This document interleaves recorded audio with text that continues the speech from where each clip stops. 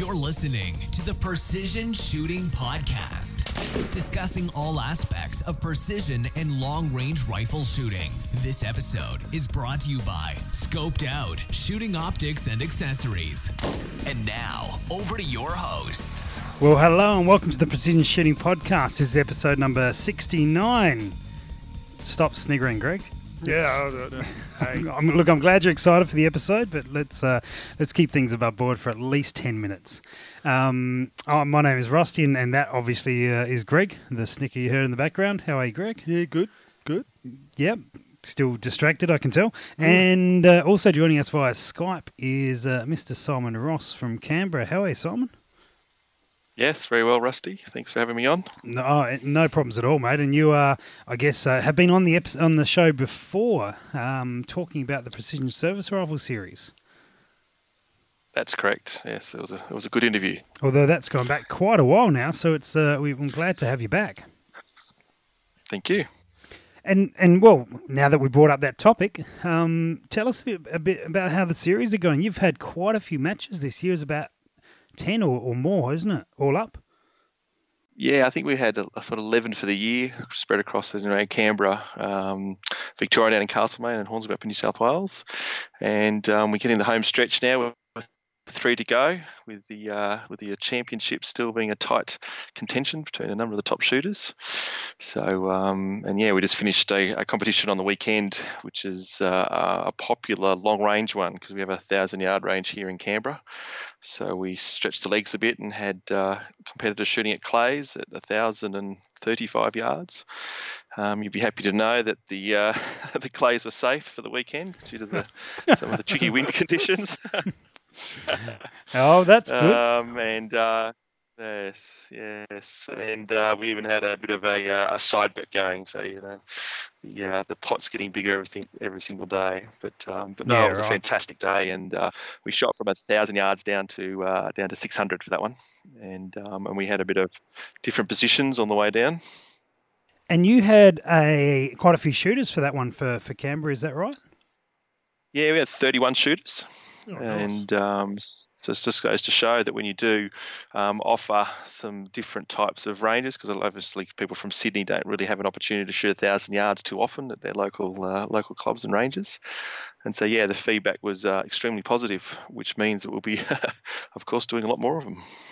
Absolutely. And from some of the photos, I saw a little bit of positional stuff creeping in, or barricade type stuff creeping in. Yeah, that's right. We modelled off something called a Swedish match that obviously us internet generation just stumbled on when we were Googling, the type of matches for inspiration. And we decided to mix and match not only long range, but put them into, different types of positions of sitting off the side of mounds and across the top of a few barricades. In fact, my barricade builder couldn't actually make it, so I had to do some quick thinking with some tank traps. Yeah. But mostly it was standard, bipod and everything else. It was really designed for, wind cores, precision, arguing with your 2IC, throwing things at him throwing things at you, and so that was that type of match that we had on the weekend. A pretty standard team match. Yeah, that's right. Some friendships made and destroyed, but you'd be happy to know that we had a target. It was about 50 centimetres by 60 centimetres by memory, like a figure 12 target, and the winner only dropped a single shot off the target. 40 rounds in total, and he hit 39 on target. So, wow, outstanding shooting. That's pretty good. Who happened to win that one? As you know, probably no surprise, Mr. Crisp from down south Tasmania, and I want to have a shout out to poor old Lucas McKenny. They're a bit of a team now, and he turned up on the morning and he jumped on the mobile phone, and I overheard him having a bit of I wouldn't say it was a strong conversation, but a stressful conversation. He left his ammunition on the reloading bench back in Melbourne.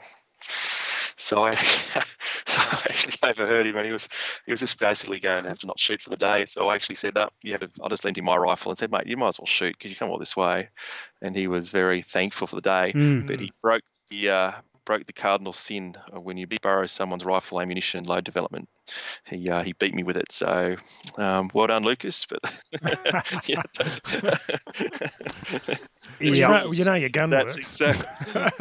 Well, it was actually quite good because, I dropped 11 points and he only dropped 5 or 6 points or something. And of course, you do sometimes in the back of your mind blame the equipment every now and then. But this was fantastic. Just to show that my win calls were absolutely confirms pathetic. Everything. And his was absolutely fantastic. Good. Well, it sounds like it was good fun anyway, and it's really good to hear that sort of thing when someone is in trouble with their equipment, people step up, and from what I got told by Lucas, you weren't the only one to offer a gun up as an option there. Yeah, no, it was really good. He was very gracious and thankful, and it was not a problem at all. In fact, I normally take a second to the comps just for that reason, because we've all been there. The devastating look in your face when you forgot the bolt, forgot the ammo, forgot something, and instantly once you've got them something to concentrate on, a new rifle, new whatever, then their whole demeanour changes. So that's what it's all about. Yeah, absolutely. It's about having a good time. It's about enjoying yourself. So. No, fantastic, mate, and glad to hear those numbers are getting up. I know the Melbourne shoot is pumping away with quite a few regular attendees, and in fact selling out quite often. Yeah, 40 odd, mid to low 40s is fantastic. And Jared does a brilliant effort trying to corral that number of shooters because, we know you guys do a brilliant job as well, but yeah, for a guy that sort of started the whole match directing thing, is just fantastic. It's a well-oiled machine now, which is fantastic. Yeah, I look forward to it. I'm intending to get over there for the one in what does that put us? November for the one in Victoria. Yep. So I'm really hoping to be able to be there and see it all run, see it all nice and smooth. Now, how did Jared go? Didn't Jared do really well at the Canberra shoot as well? Okay, you're probably right, actually, because there was a bit of controversy with the Shooter A, Shooter B markings when we took their names down. Right. I might have had him mixed around. So yes, Jared did win. Sorry. Right. And George was second. There we go. Crispy loses. Sorry, mate. Sorry, mate. Yeah. Selling some false hope. Yeah. I'm surprised Jared didn't. If Jared hear this. How you going, Jared? Sorry, mate. Oh, good. Oh, well, there's always a bit of controversy about that sort of stuff. That's a good way to be. Yeah, no, he's almost shot out the barrel of his rifle. He does that every 6 weeks, so he's probably onto a new barrel already. So that's how he rolls. He's moved on. Excellent. And speaking of getting out and shooting, Greg, you had a bit of an eventful weekend. Gone as well. Just spent 4 days, 3 nights out, sort of varmint shooting and pest control shooting. So yeah, it went pretty well. I had a bit of trouble with my thermal, unfortunately. Okay. Yeah, I rushed a rifle together, and when you rush something, it doesn't quite turn out how you want it to. So I didn't do enough range time to sort of iron out all the bugs, and it bit me on the first and second night. Oh no! Yeah, just had trouble with zero. But yeah, ironed it out on the last night, and then I was fine. But yeah, no, I was with Sean from STS, and yeah, he shot really well. But yeah, ended up with about, I think, 11 or 12 foxes, and yeah, sorted out some quite a few rabbits, and yeah. Excellent. So no, it was good to be out. Good time away, and I saw a video of a fox checking out your swag while you weren't there.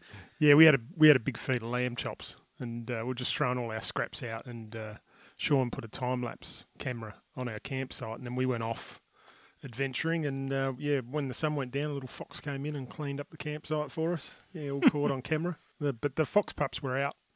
So they were pretty game. It's very generous of him. Yeah. To clean up camp for you. That's good. That's good. Yeah, nicely done. Well, I didn't get out shooting, so, there you go. Good story. But I'm going to Melbourne tomorrow.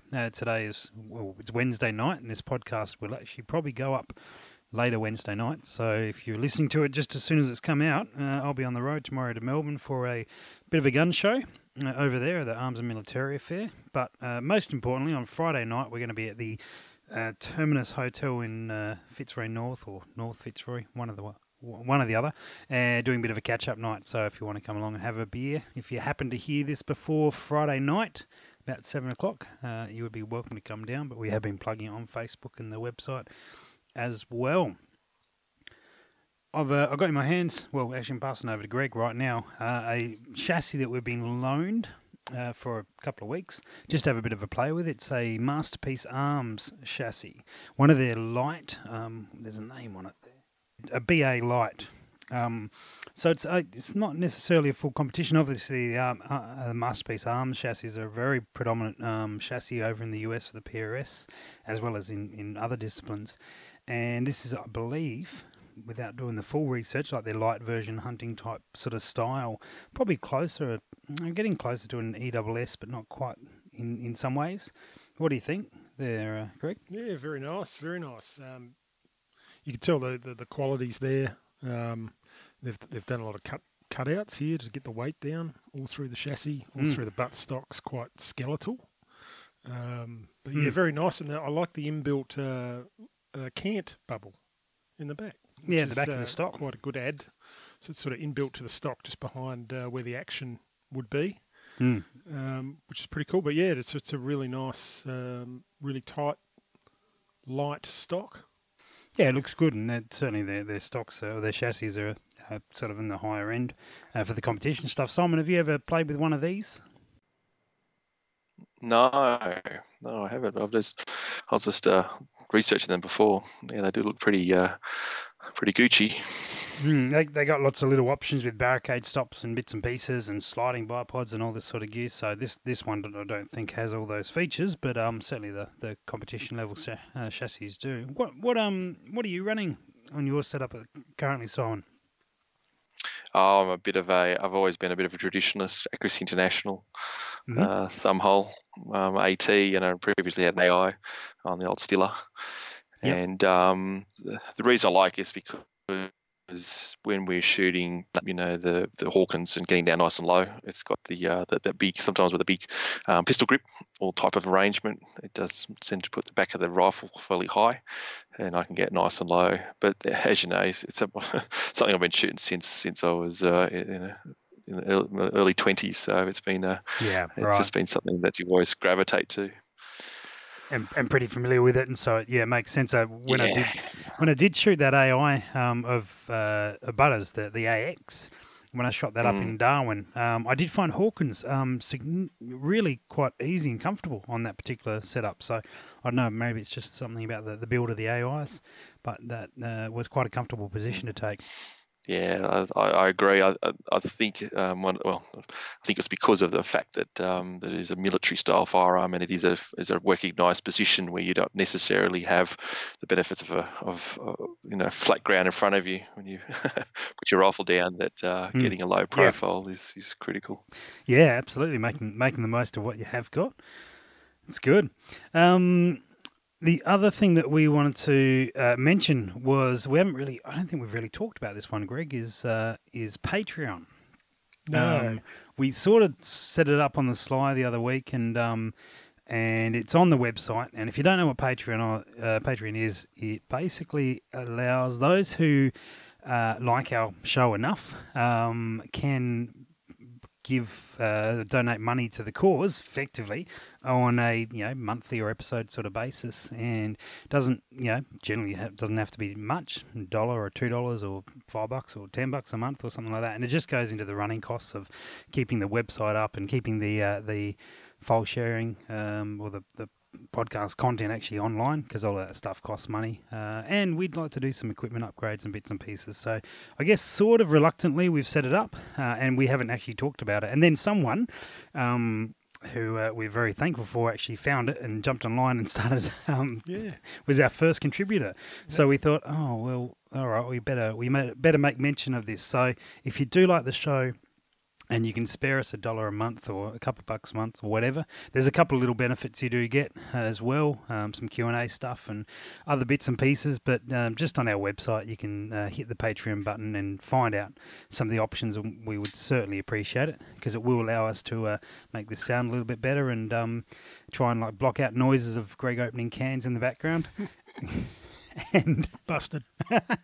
and other bits and pieces, and we'll hopefully go into to improving and making a even better show. So anyway, if you are that way inclined, that'd be great. If not, continue listening. We'd still love to have you on board. Absolutely. So cool. All right, we've done enough on that, haven't we? Yeah. We'll move on. Cool. So tonight, Andrew sent his apologies, by the way. He is stuck at work and can't get here. But we got an email from someone recently, and they asked a bunch of questions. So this is from a gentleman by the name of Alex, and he... it's fairly lengthy. He gives a little bit of a background, and ironically, he gives the background for Andrew, because Andrew always says he liked some more context to the question, and he's not here, so that's gone quite well. I'll run through it quickly, give you guys a bit of a heads up of the background of it, and then get into a couple of the questions. So, he's been listening to the podcast, and he's caught up from wherever episode 1 to episode, I guess, 68 so far, and he's got a bunch of questions. He's a student. Oh, that explains all the time he's got. In Sydney, and the family farm is 4 hours away, so I guess grew up on a farm, has never set foot on a range, but has done a fair bit of hunting and culling over the years with the beat-up farm guns, haven't we all? I've always enjoyed it, but never had much time or money to put into it. About to graduate, congratulations.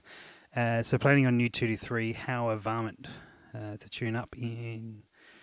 he's a big fan of the manuals put out by Nathan Forster over in New Zealand, who runs ballisticstudies.com, which a website I'm more than happy to promote. That's an excellent website, which has been a great source of info on accurate shooting in general. For spotlighting and daytime culling on foxes is the purpose for that 223. Since gun was for hunting within 3 yards, he's already bought a 4-16 by 44 Viper from Vortex with a BDC reticle and standard covered turrets. I'm doing well here, Greg. But after listening to the show, I reckon I'll go for a few STS targets and try the new rifle at longer ranges.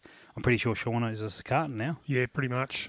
I reckon that's the way it works. So anyway, we're on to the questions. So how should I start trying to push the 223 out there? What sort of ranges and what sort of size targets would you recommend a precision shooting novice starts trying to hit with a 223 using only holdover?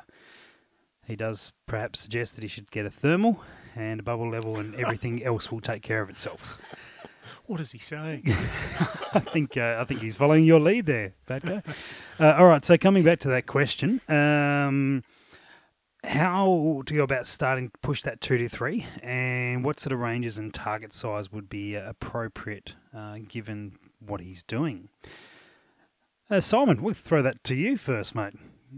Straight into it. Yeah, no, it's a good question, because obviously, the twist rate of the barrel will dictate a lot of what he can and can't shoot in terms of projectile weight. I always thought that the 69 grainer, what I grew up on, was always the go-to sort of general purpose, Sierra Match King general purpose projectile weight. Greg snickering again. This is a long time ago now, but.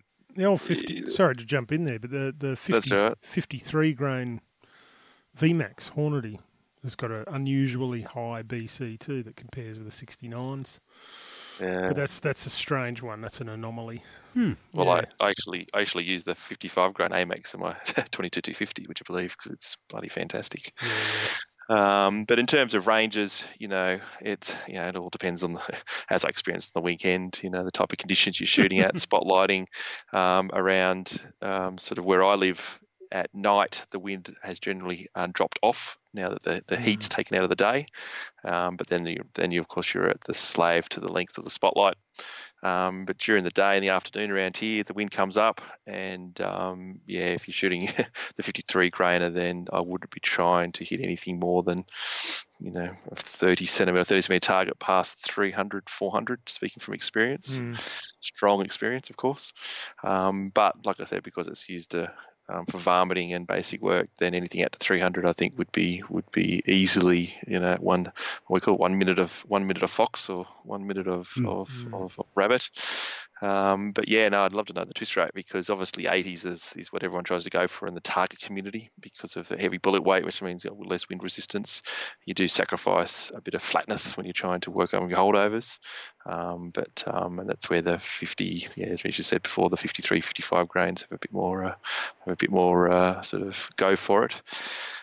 But in terms of a starting point, he's done brilliantly well. Howar's now getting a lot more aftermarket accessories I've ever seen before. Every time I open up an ad, there's another Howard stock, so he's doing really well there.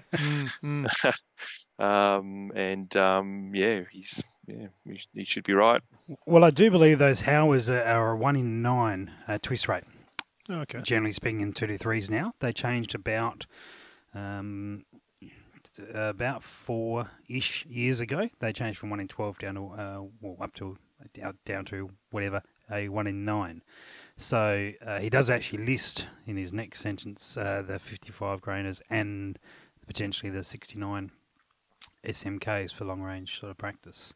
So that's in, I guess, your first question there, Simon, was what twist rate is it, and then clarified as to why, and I think that he probably sits in the right camp there with a 1 in 9, that he's got the options there of jumping between those two. There's a 75 grain was always popular too, because you can fit in the magazines. I'm not too familiar if the Howard, if it's the magazine or just a standard follower system, especially if you're running tickers. It was always was it the 70? I can't remember now, 75 grain I think it was, because the 80s you just couldn't feed them out long enough. So I think the 75s you could just get in a 1 in 9 twist too, by the way. I think just. Yeah. So yeah, he's 69. I've shot 69s, just some spectacular groups, and everything else. And they're very easy to, the projectile's easy to get. A lot of the manufacturers usually aim for around that bullet weight too. Yeah, I've used the 69 grainers in my 223 and been very, very happy with it. And in fairness, we've taken that sort of comfortably out to 700 and a bit more, 800. My sort of thoughts on target size would be relevant to what he's doing. If he's spotlighting with it, well, use rabbit-sized targets and fox-sized targets that are appropriate for the, dropping the things. Even getting, we're talking STS, he'd mentioned that, so STS make fox and rabbit targets. So something like that would be a sensible way to do it, because then you're actually practicing on what you're going to be shooting. I actually have an old Springfield tactical scope.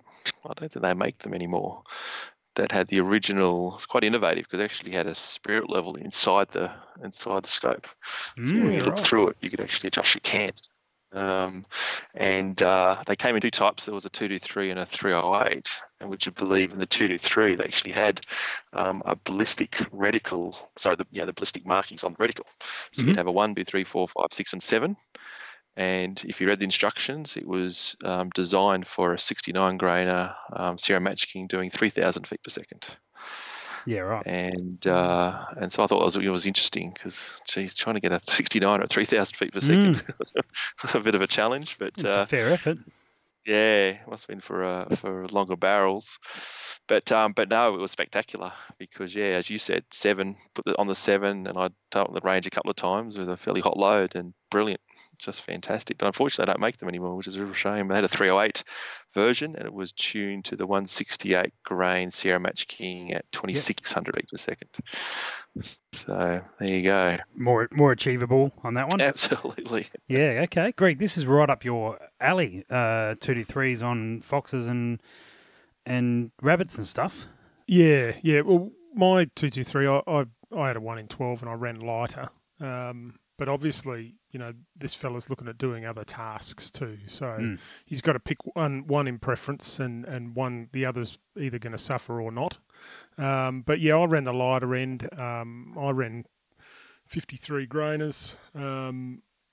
The Tikka, I was running a Tikka and it really, really loved them. So I was, getting excellent groups.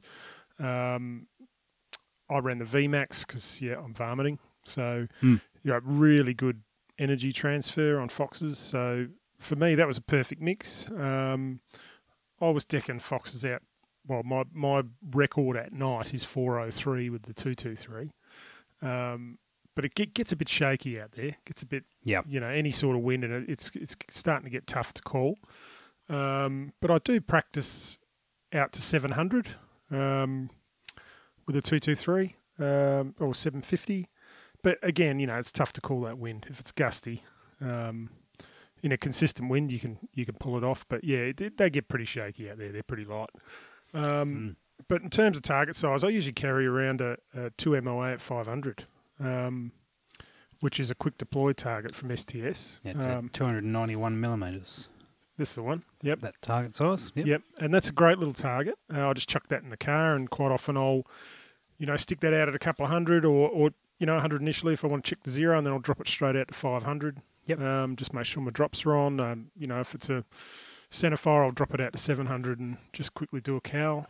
So that's a really good target size. The quick deploy is a really good option because you can just chuck it in the car and grab a star dropper off the farm or whatever. So that makes it really practical as part of your hunting kit. But yeah, 223, great little round, great caliber.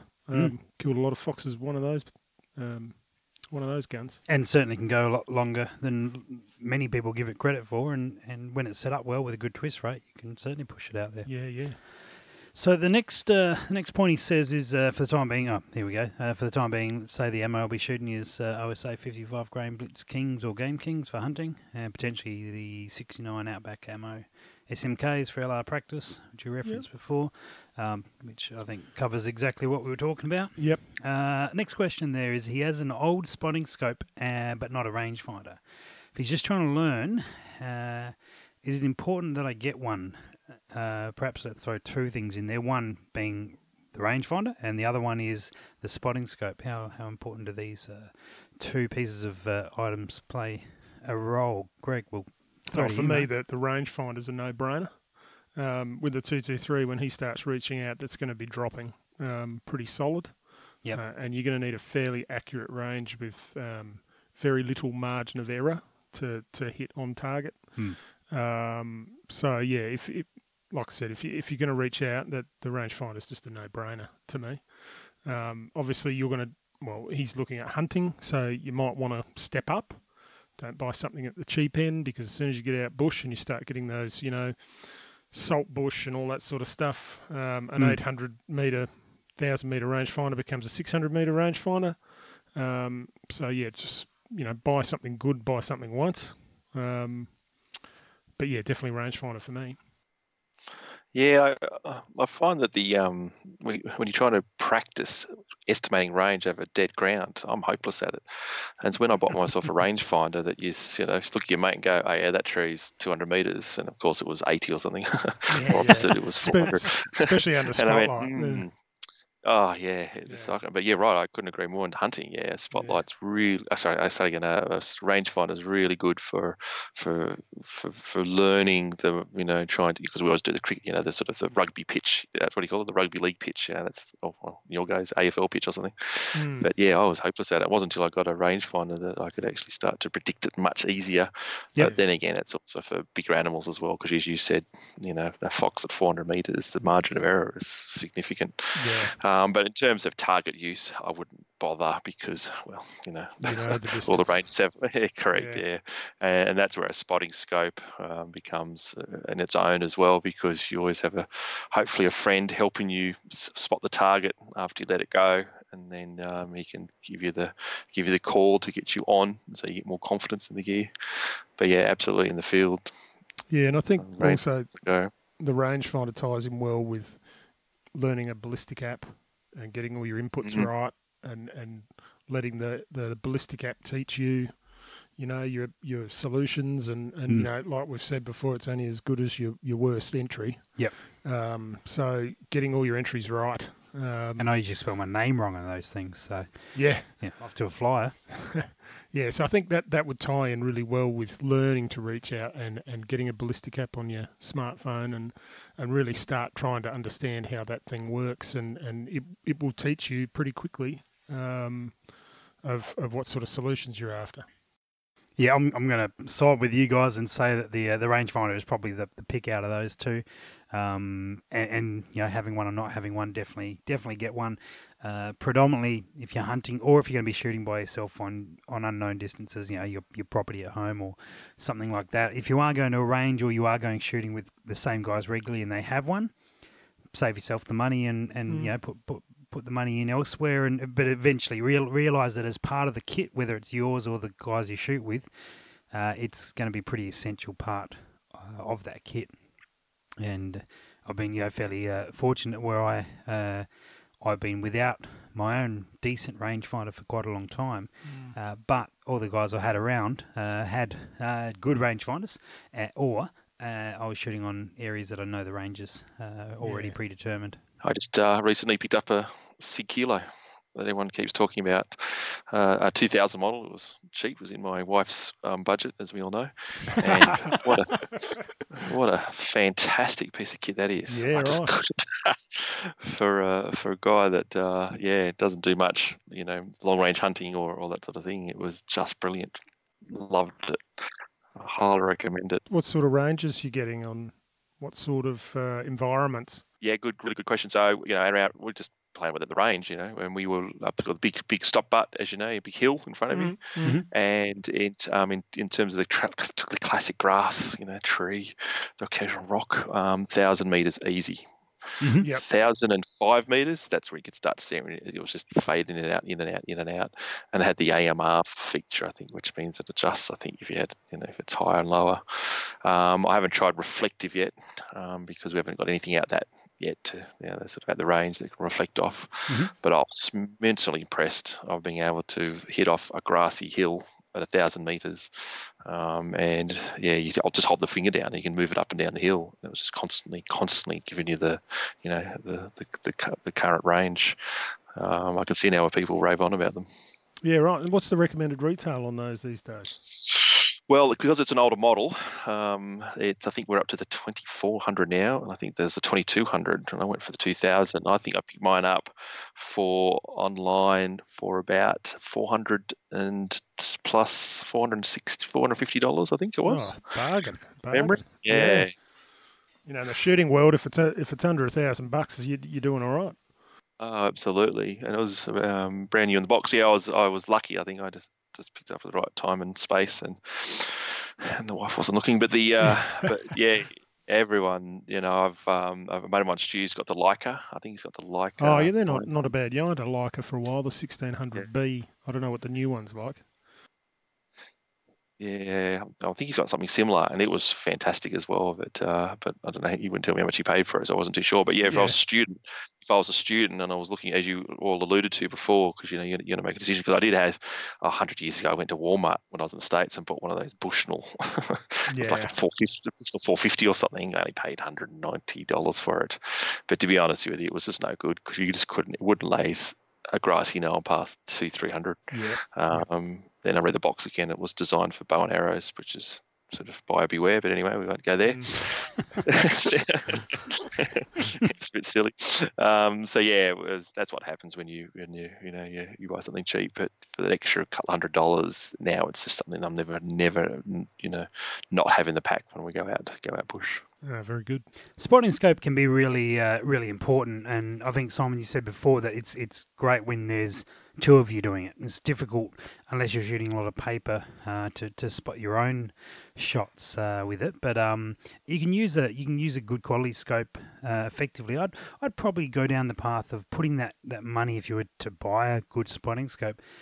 Make sure you've got that money invested in your scope first. Yeah. And then if you do, and then you're wishing for a spotting scope on top of that, then great, go for it. Or if you, again, in that collective, if there's a few of you, one buy a rangefinder, one buy a good spotting scope, and bits and pieces, so you've got good gear. But I have seen guys waste put cheap money into a spotting scope when they really need to throw some serious cash into it. Yeah. Because they can be, they very quickly reach their limit if they're at the lower end of the budget very quickly, and you feel very disappointed by them. Yeah, I couldn't agree with you more, Rusty. You've seen, you shoot. You want to be able to have more confidence when shooting, in terms of the target, remove all the variables. So having a good quality rifle scope is the starting point. And then once you shoot it more, once you, especially student, you've obviously got to start out sort of learning, and then once you've worked out what you want to do moving forward, for like we've all done, we always gravitate to things we enjoy because we're good at it, and then you can start investing your money somewhere else. The reason I did invest in a top-end spotting scope, though, for the shoots that we do, the precision service rifle shooting, is because you absolutely do want to give as much chance you can to see the swirls and see the fall of shot. Agreed. Yep. It's just critical. Yeah, because you're yelling at your partner, everyone's yelling at, it's pretty fun and rapid where you can't even hear yourself think because everyone's screaming at them, come left, go right, come up, come down. But if you can see that swirl, and obviously there's little nuances where you sort of focus it 20 metres, 30 metres in front of the target type of thing, it did make a big difference, massive difference for my scores, being able to see the fall of shot properly. Yeah, absolutely. All right, so speaking of spending money, his next question is this. What's the consensus on the most important equipment I should focus on getting for developing and reloading accurate rounds? I know you spoke about reloading kits before, but I'm picking through Gumtree, other secondhand sales, garbage bins, for anything you can find. Obviously, being a student, funds are limited. So looking to get started for as little as possible, but I don't want to waste money on stuff I'll throw out down the track. That's the kicker, isn't it? Right there. Tough one. I'll kick off with that one. And I'm going to suggest that it's not necessarily always the equipment that you're using in reloading as much as it is on your patience and the time you take with it. You can get exceptionally good loads out of okay equipment. Of course, you got to make sure your scales are consistent and bits and pieces like that, which I'm sure we'll get into. But you would be much better to spend your time in it than think you can just throw money at it and it all goes away and becomes magic. Because I've seen guys with top end equipment do very average loads because they rush it. And I've seen the flip side where guys are using very cheap sort of, let's say a cheap Lee kit that's second hand that they bought from someone who's then upgraded to something else. They've still got really impressive loads out of it, but it's taken them, they've just gone over and over things and pay really good attention to things. Yeah, I'd probably say with me, I started with a basic kit, and I guess they're not the cheapest things in the world from a student perspective. Your whole RCBS kit. But you could certainly put the same things together cheaper from second-hand options. But I started with the basic kit, and just slowly upgraded bits and pieces of my reloading gear to sort of make different steps of my reloading easier or quicker or more precise. And I spent quite a bit of time slowly building up my reloading gear. So I think that's another thing to keep in mind. You might not get to the level overnight, but you can sort of identify things that are letting down your different reloading processes, or you're struggling to get consistent, and you can upgrade that particular component. So you can sort of slowly just do it in priority order as the finances allow. So that's what I did. Just different perspective. Yeah, I did the exact same thing. I think I bought the Lee Anniversary kit from the local gun store and slowly just sort of replaced, upgraded, changed as the funds and the experience became more relevant. I must say that my first 4 attempts of reloading a 308 case, I think I turned the case into a BR case. So too much luck. So the only advice I'd give anyone, and we think we all know this, is do not hesitate to go and a club, and I did through the club, get some advice about setting up all your reloading gear. It's, mate, trust me, how many times I've read the instruction manual and everything else, and the reason I was crunching the rounds, would you believe, is because it was just simply I wasn't inside chamfering the case house, and the projectile was not lining up properly, and it's crushing the case.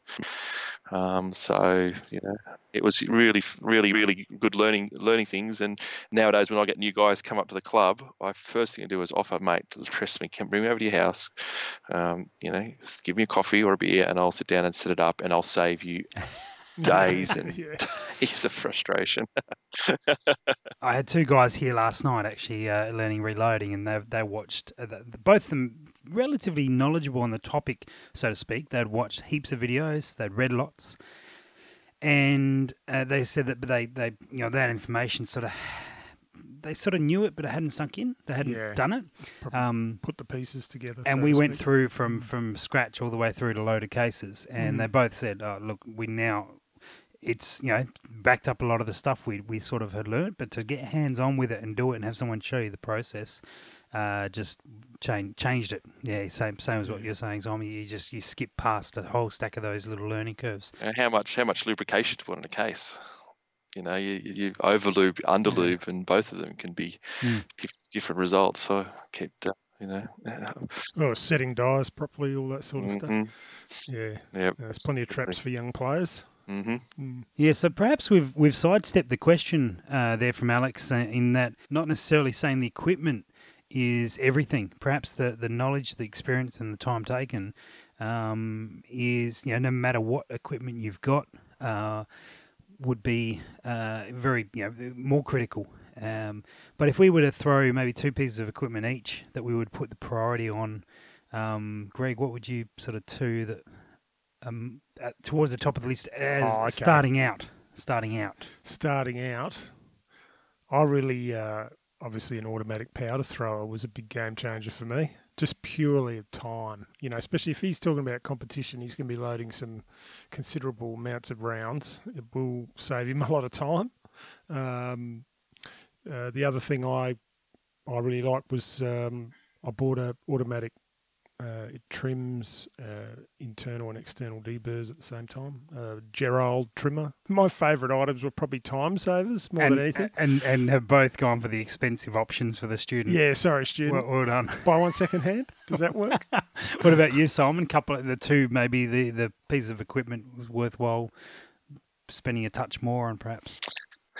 Look, it's a no-brainer. I think we've all got our balance beams. I used to use those, and you're right. It was, if I was saving time, if I was doing load development, then electronic scales are far superior because you could only do your 0.2, 0.3 grain increments and just press of a button rather than have to readjusting the powder throw each time. But no, after that, look.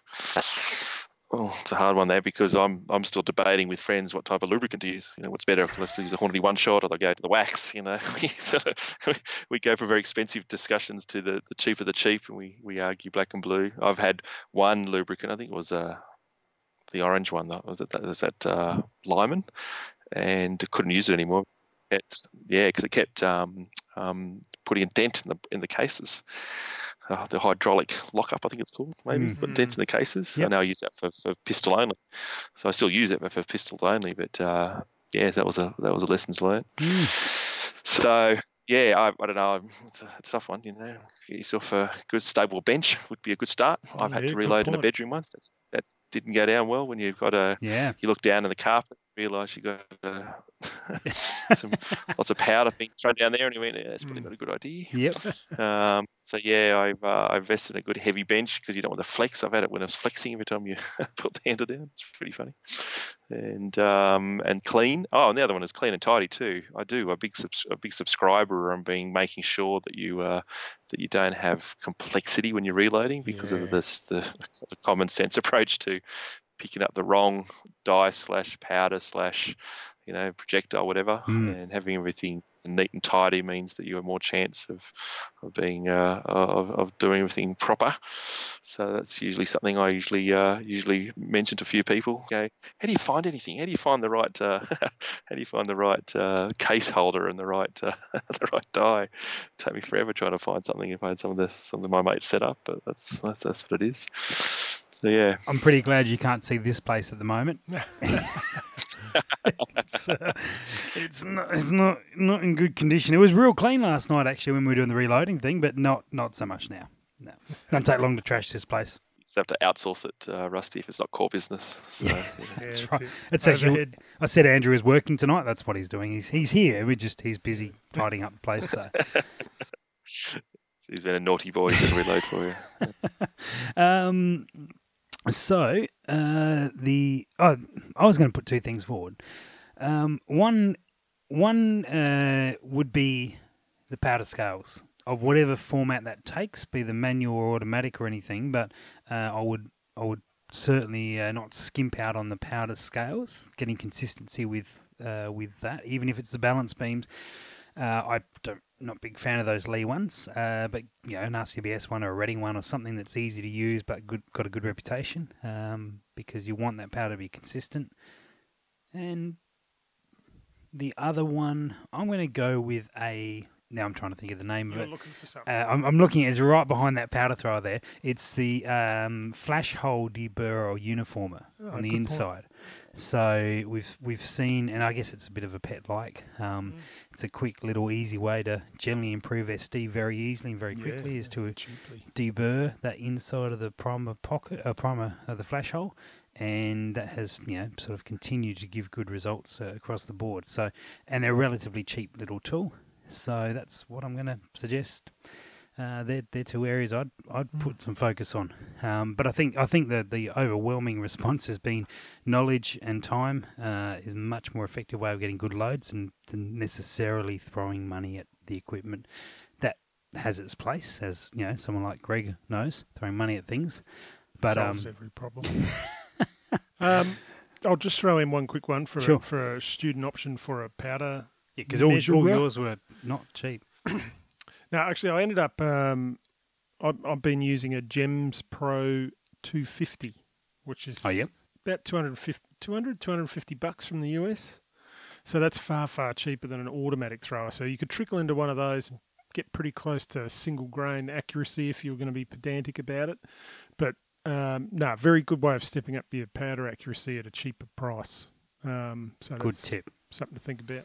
Good tip. All right, we are on to one last question. Last one, and I like this one. Certainly something I enjoy playing with. Got an old Bruno Model 2 that I love to shoot, and it's pretty basic configuration. Original stock setup for kids, small hand grip, forend, non-free floating barrel with a cheapo scope. Trigger is great, and the barrel seems pretty good, although it's standard sort of thin barrel. What are some good value for money stock and scope improvements you think I could make to this rifle to make it more suitable for practicing shooting basics, but still usable for walking, shooting around some steep hills? And then same question about range, target size, reasonable for a beginner with a 22. Budget is a big factor on this one. I think Boyd's make a very sort of cost-effective stock for Bruno Model 2s. They do. I was looking at one the other day for getting into 22 tactical events, because you get a bit more of a cheek world rather than the hunting version. And after that, I also think that if someone was to manufacture a Picatinny rail from Bruno Model T, they would fly off the shelves, because then you can then really have a plethora of available scope rings and scopes and mounts and cants and everything else. But trying to fit it into the what's the name of the groove on top of the Bruno Model 2s? A Weaver? Is it a Weaver style? Just a proprietary style? I can't remember. Dovetail. Yeah. Dovetail. Thank you. Yeah, sort. dovetail. So if you have a dovetail to Picatinny adapter, geez, that would open up a whole bunch of options. 30mm tubes, tall, short, wide, high. That would be my view. Triggers usually on the Bruno Model 2 is pretty good, so you wouldn't need to touch. I've actually got one, a Model 2E, had it for a long time. Mm-hmm. Bloody fantastic rifle. Yeah, I've got one, had one for a long time, funnily enough, sitting in a Boyd stock currently. Done a modification on the trigger with changing out the spring, and that was, I found enough to really sort of turn it into a comfortable gun for the type of triggers that I like. I think he brings up a really good point here, which no doubt we've talked about before and probably we'll talk about again, but the 22, the practical type matches are starting to be more prevalent, particularly in Australia, because I think for a lot of rangers, it's they don't have the restrictions on what they can do with the 22 as much as they have on the centerfire. So we're starting to see a lot more traction with that side of things than we are. The centerfire stuff is ticking along, but the 22 stuff is really starting to take off, which is good. And it's also really... one, it's affordable because you can pretty much use whatever you like still at this stage. And two, it's very attainable for most people. Most people have either a 22 or access to a 22. It's not expensive to get out for a day and shoot, 100, 200 rounds. And you can really test the same skills out quite significantly, and can be very, very challenging. So I've forgotten the question. How do we tweak this gun to be more along those lines? The Boyd stocks are good. I mean, of course, an MPA would be really nice for a Masterpiece Arms chassis, and they do make that for a 22. I do know that that the MDT do chassis. If you're if you're up around that sort of budget, the MDTs they do make options for the CZs, and the trigger. I know he doesn't ask about trigger. We're just putting that in there for him. Scope. I probably, if possible, I'd probably move that 4-16 by 44 Viper across to the 22. And do something different with the 2-3, but that's just the way I'd go it. Either way, if you could get something relatively cheap on there and just get stuck into it, I think it'd be the main thing. Get it shooting and tweak it as much as you need to.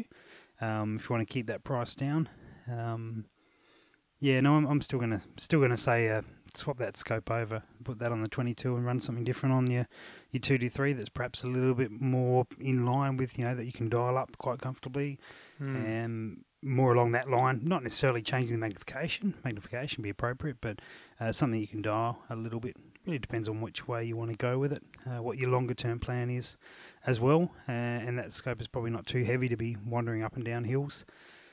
What sort of reticules in that thing? The one he says there is a BDC, so from memory it's like a standard duplex with a handful of lines underneath the centre crosshair. So there's probably better options for reticule for long range too. Yeah. I would agree. Has anyone had any experience with the Nikons and all the Bushnells? I think they make like a dedicated 22 type of long range scope, if we call it long range. Yep. I AR have had a little play with one of those. Yeah. I'm not so sure about the the question I would have for it is how well it dials, how consistent it dials. Yeah, because they're very cheap. They come at a very easy to enter into price point. Absolutely, which is I guess why my question is how well does it dial, because generally speaking, tracking test would tracking be, is always the one needed. Tracking could suffer. And the reason I ask is I haven't seen any data on it and haven't seen anyone do it. So it's, to be fair, I haven't gone looking for anyone to do it either. But that would be the first thing I'd be checking out if there is any info around on that. But that would be a really good point, Tom, that particular scope could suit that gun quite well in that price bracket. Greg, have you got any thoughts on that? The 22 side of things? No, I haven't actually. No, I haven't done a lot with 22s for quite a while. Never had a Bruno, and sorry, I'll step away from that one. back away. I use a 22 as a trap gun when I trap foxes, and that's it. It doesn't even have a scope on it. So, I'm no good. No, but you have been around 22 competitions like that before. I've far rode for 22 comps. Yeah. And look, that particular comp, the day I rode, it was I guess the new guys, new people, new people having a go. And what was great to see was it was all sorts of people, boyfriends and girlfriends, wives coming out for a shot. It was really great to see. We had a couple of really serious guys in there, and it ranged from was it PWS, the little side cocking jobby, right through to stuff they just grabbed out of the cupboard. And they just had an absolute ball. And it didn't, particularly that level, some of the stuff they just grabbed, like the farm gun, didn't do bad. It didn't do bad. The only thing probably that was restricting them the most was some of them had little to no magazine size. Yeah, fair point. Some guys really cope well with that. I was surprised, actually. They're like manically reloading on the fly. And it's like, man, that was really well done. But, but the Bruno doesn't suffer from that because you can get 10-round mags comfortably for that gun. Exactly. So you got a good basis to start from. Yeah, those comps, I don't think, there's a lot of people doing really well with just pretty standard 22s. So that's what I saw. was good. We're starting to run them as our local club matches. Good. For on the tactical weekend, and it's you're right, significantly popular. Yeah. Everyone's coming out. We're getting that 15, 16 people and we're also the course of fire are going to be, as you know, a bit more interesting. Not too far to walk down to Fort Squirrel and Patrick, come back. No, absolutely. And your steel targets can be a bit more easy to put out because you don't reckon them all the time, and it's just it's heaps of fun and still challenging, as we know. Oh yeah, you got to lift like everyone thinks it's easy to hit with a bit of a left right wind, 100 meters. Good luck. They haven't really done enough long range shooting. No, that's the thing I do like about it is the challenge is there, and I guess I'd like to encourage anyone who is at a particular club and they want to get into the practical side of thing, and they got a fairly comfortable 22 template that they can run. If you need some help, get in touch, and we'd love to sort of point in the right direction of getting some 22 stuff happening, or just get stuck into it because it's good. It's really good fun and really accessible and easy to get up and running. And as we said before, most people have 22, so you can usually get a few numbers for it. Do you guys have the same argument we have at the club? When I say argument, the pub, of course, when we discuss all our strategic thinking, the benefits of sub-velocity, standard velocity, and hypervelocity in those 22 matches. Yep. Is there a consensus? The consensus, as far as I'm concerned, and perhaps a number of people I've spoken to, is subsonic is generally the way to go. Keeping it sub. Yep. Yeah, we're starting to experience that as well. Yeah, not having that potential lack of stability through the transonic range, particularly for a projectile that is not designed very well to handle that, is certainly keeping it subsonic seems to go well, and that's backed up by the chapter in that Modern Advancements in Long Range Shooting, Volume 2 from Litz, who then talks about that. And I know we've discussed that on the show before, and my experience with that, and that what he speaks about in there sort of rung true with what I was sort of thinking at the time, and went, okay, that makes sense. At least there's now some data to sort of back up the gut feel for some stuff. So I think a lot of it's good. 22 target shooters have been shooting subs for years. But usually it's that distance. Range, so when you're going, there's a 250 metre target for your 22. Yeah. The initial thoughts are, I better be going as fast as I can go, which makes sense on the surface, but you scratch a little bit and you go, okay, maybe subsonic might be the way to go, and our data's backed that up, and then obviously a book like that comes out and you go, oh wow, okay, right. The experts agree as well. You can't argue with real data, can you?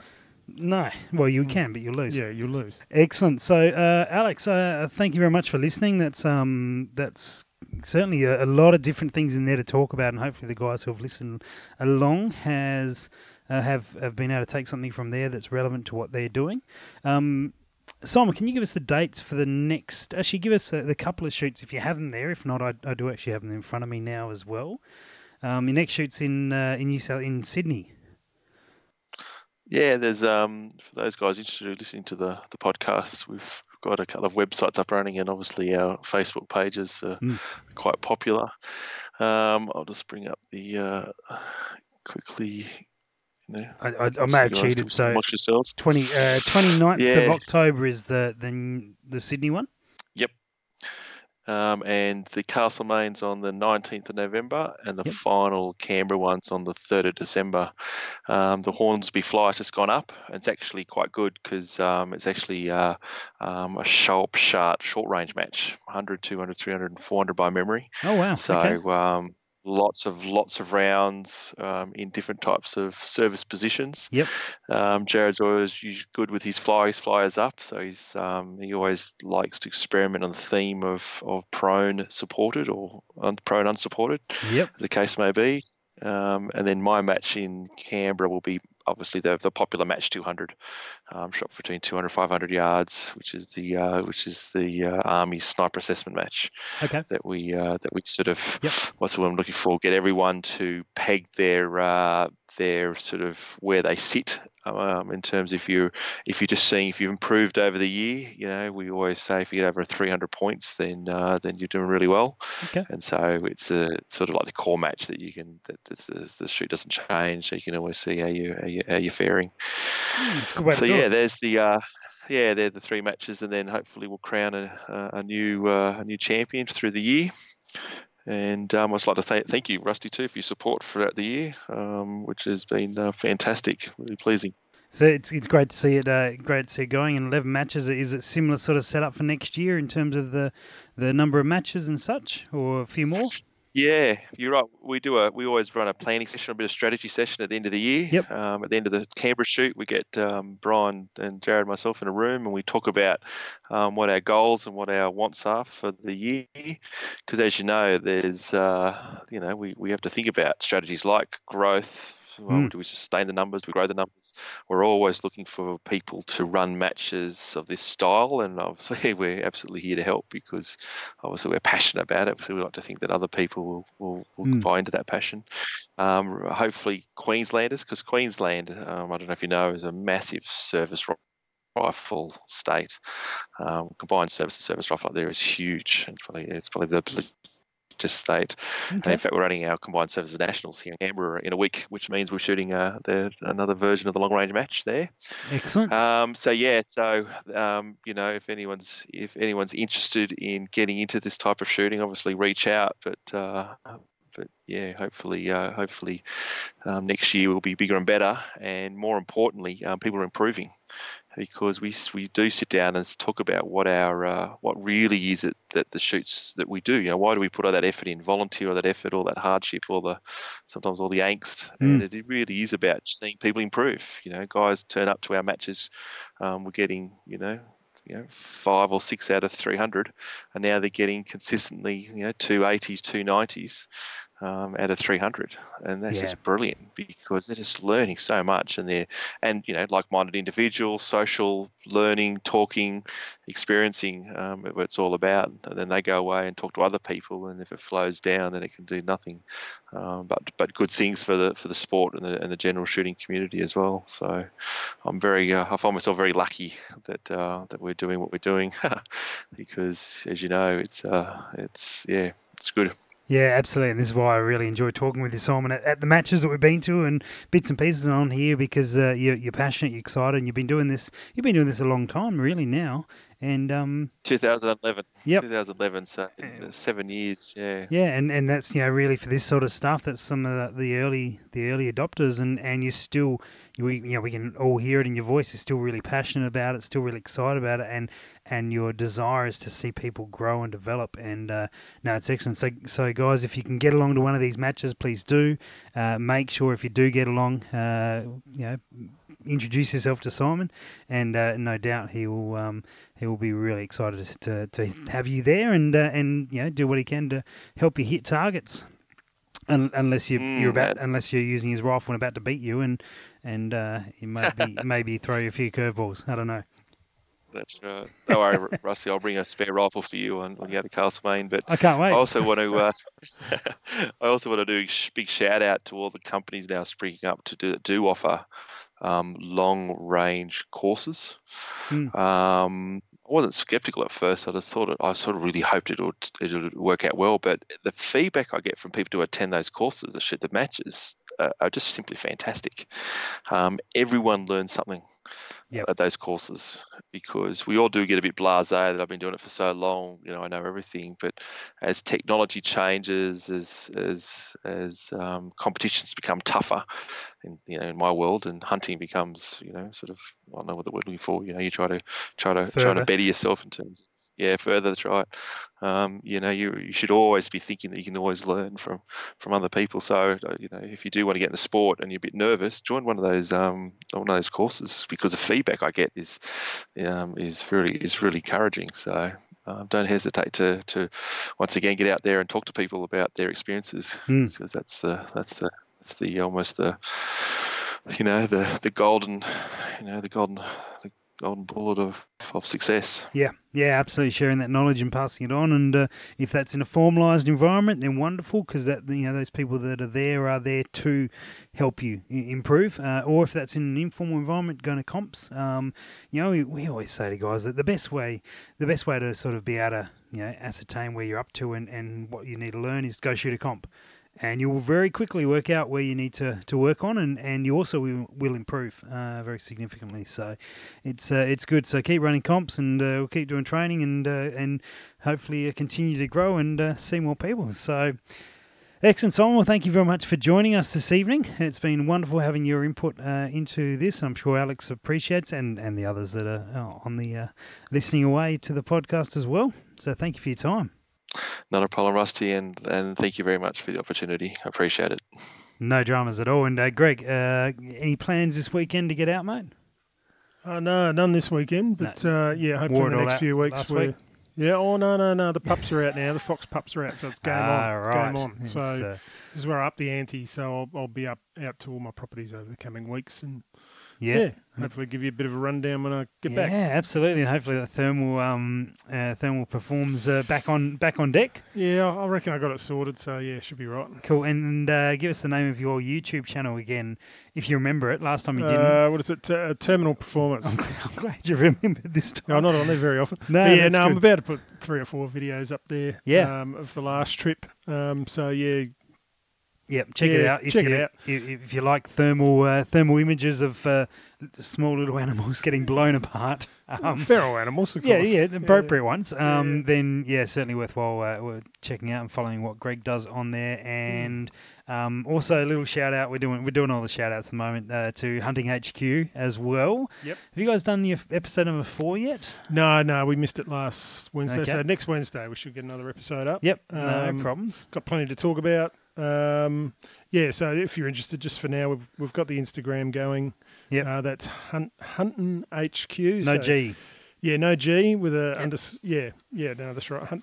With an underscore in between IN Hunting and HQ. Hunting and HQ. HQ. Yeah, check it out and have a listen. There are a few podcasts up floating about now, so they're good. They're good. Bit of a laugh. I thoroughly enjoy rum facts, by the way. Please pass that on. Yeah, the Rum Baron. Yep, to the Rum Baron for me. They keep them flowing. Yeah, we're working on the Facebook, but definitely Instagram. You guys still good feed. We'll try and we're all not very social media savvy, so we're working on it. Yeah, that's right. You're keeping up with technology. Nicely done. And last thing we will mention, guys, who if you do like the podcast, we would really appreciate any support through Patreon you can do. If you're in that position, that'd be absolutely amazing. Check it out. At least have a little look, and we will continue to make these podcasts and keep pumping them out and. Hopefully, keep putting knowledge out there. All right, gentlemen. Thank you all for playing along tonight, and we'll be back again sometime in the future. All right, catch you later. Thanks, Rusty. Thanks for listening to the Precision Shooting Podcast. To continue the discussion, check out our Facebook page. And for more information, head to our website, www.precisionshootingpodcast.com.au. This episode was brought to you by Scoped Out Shooting Optics and Accessories.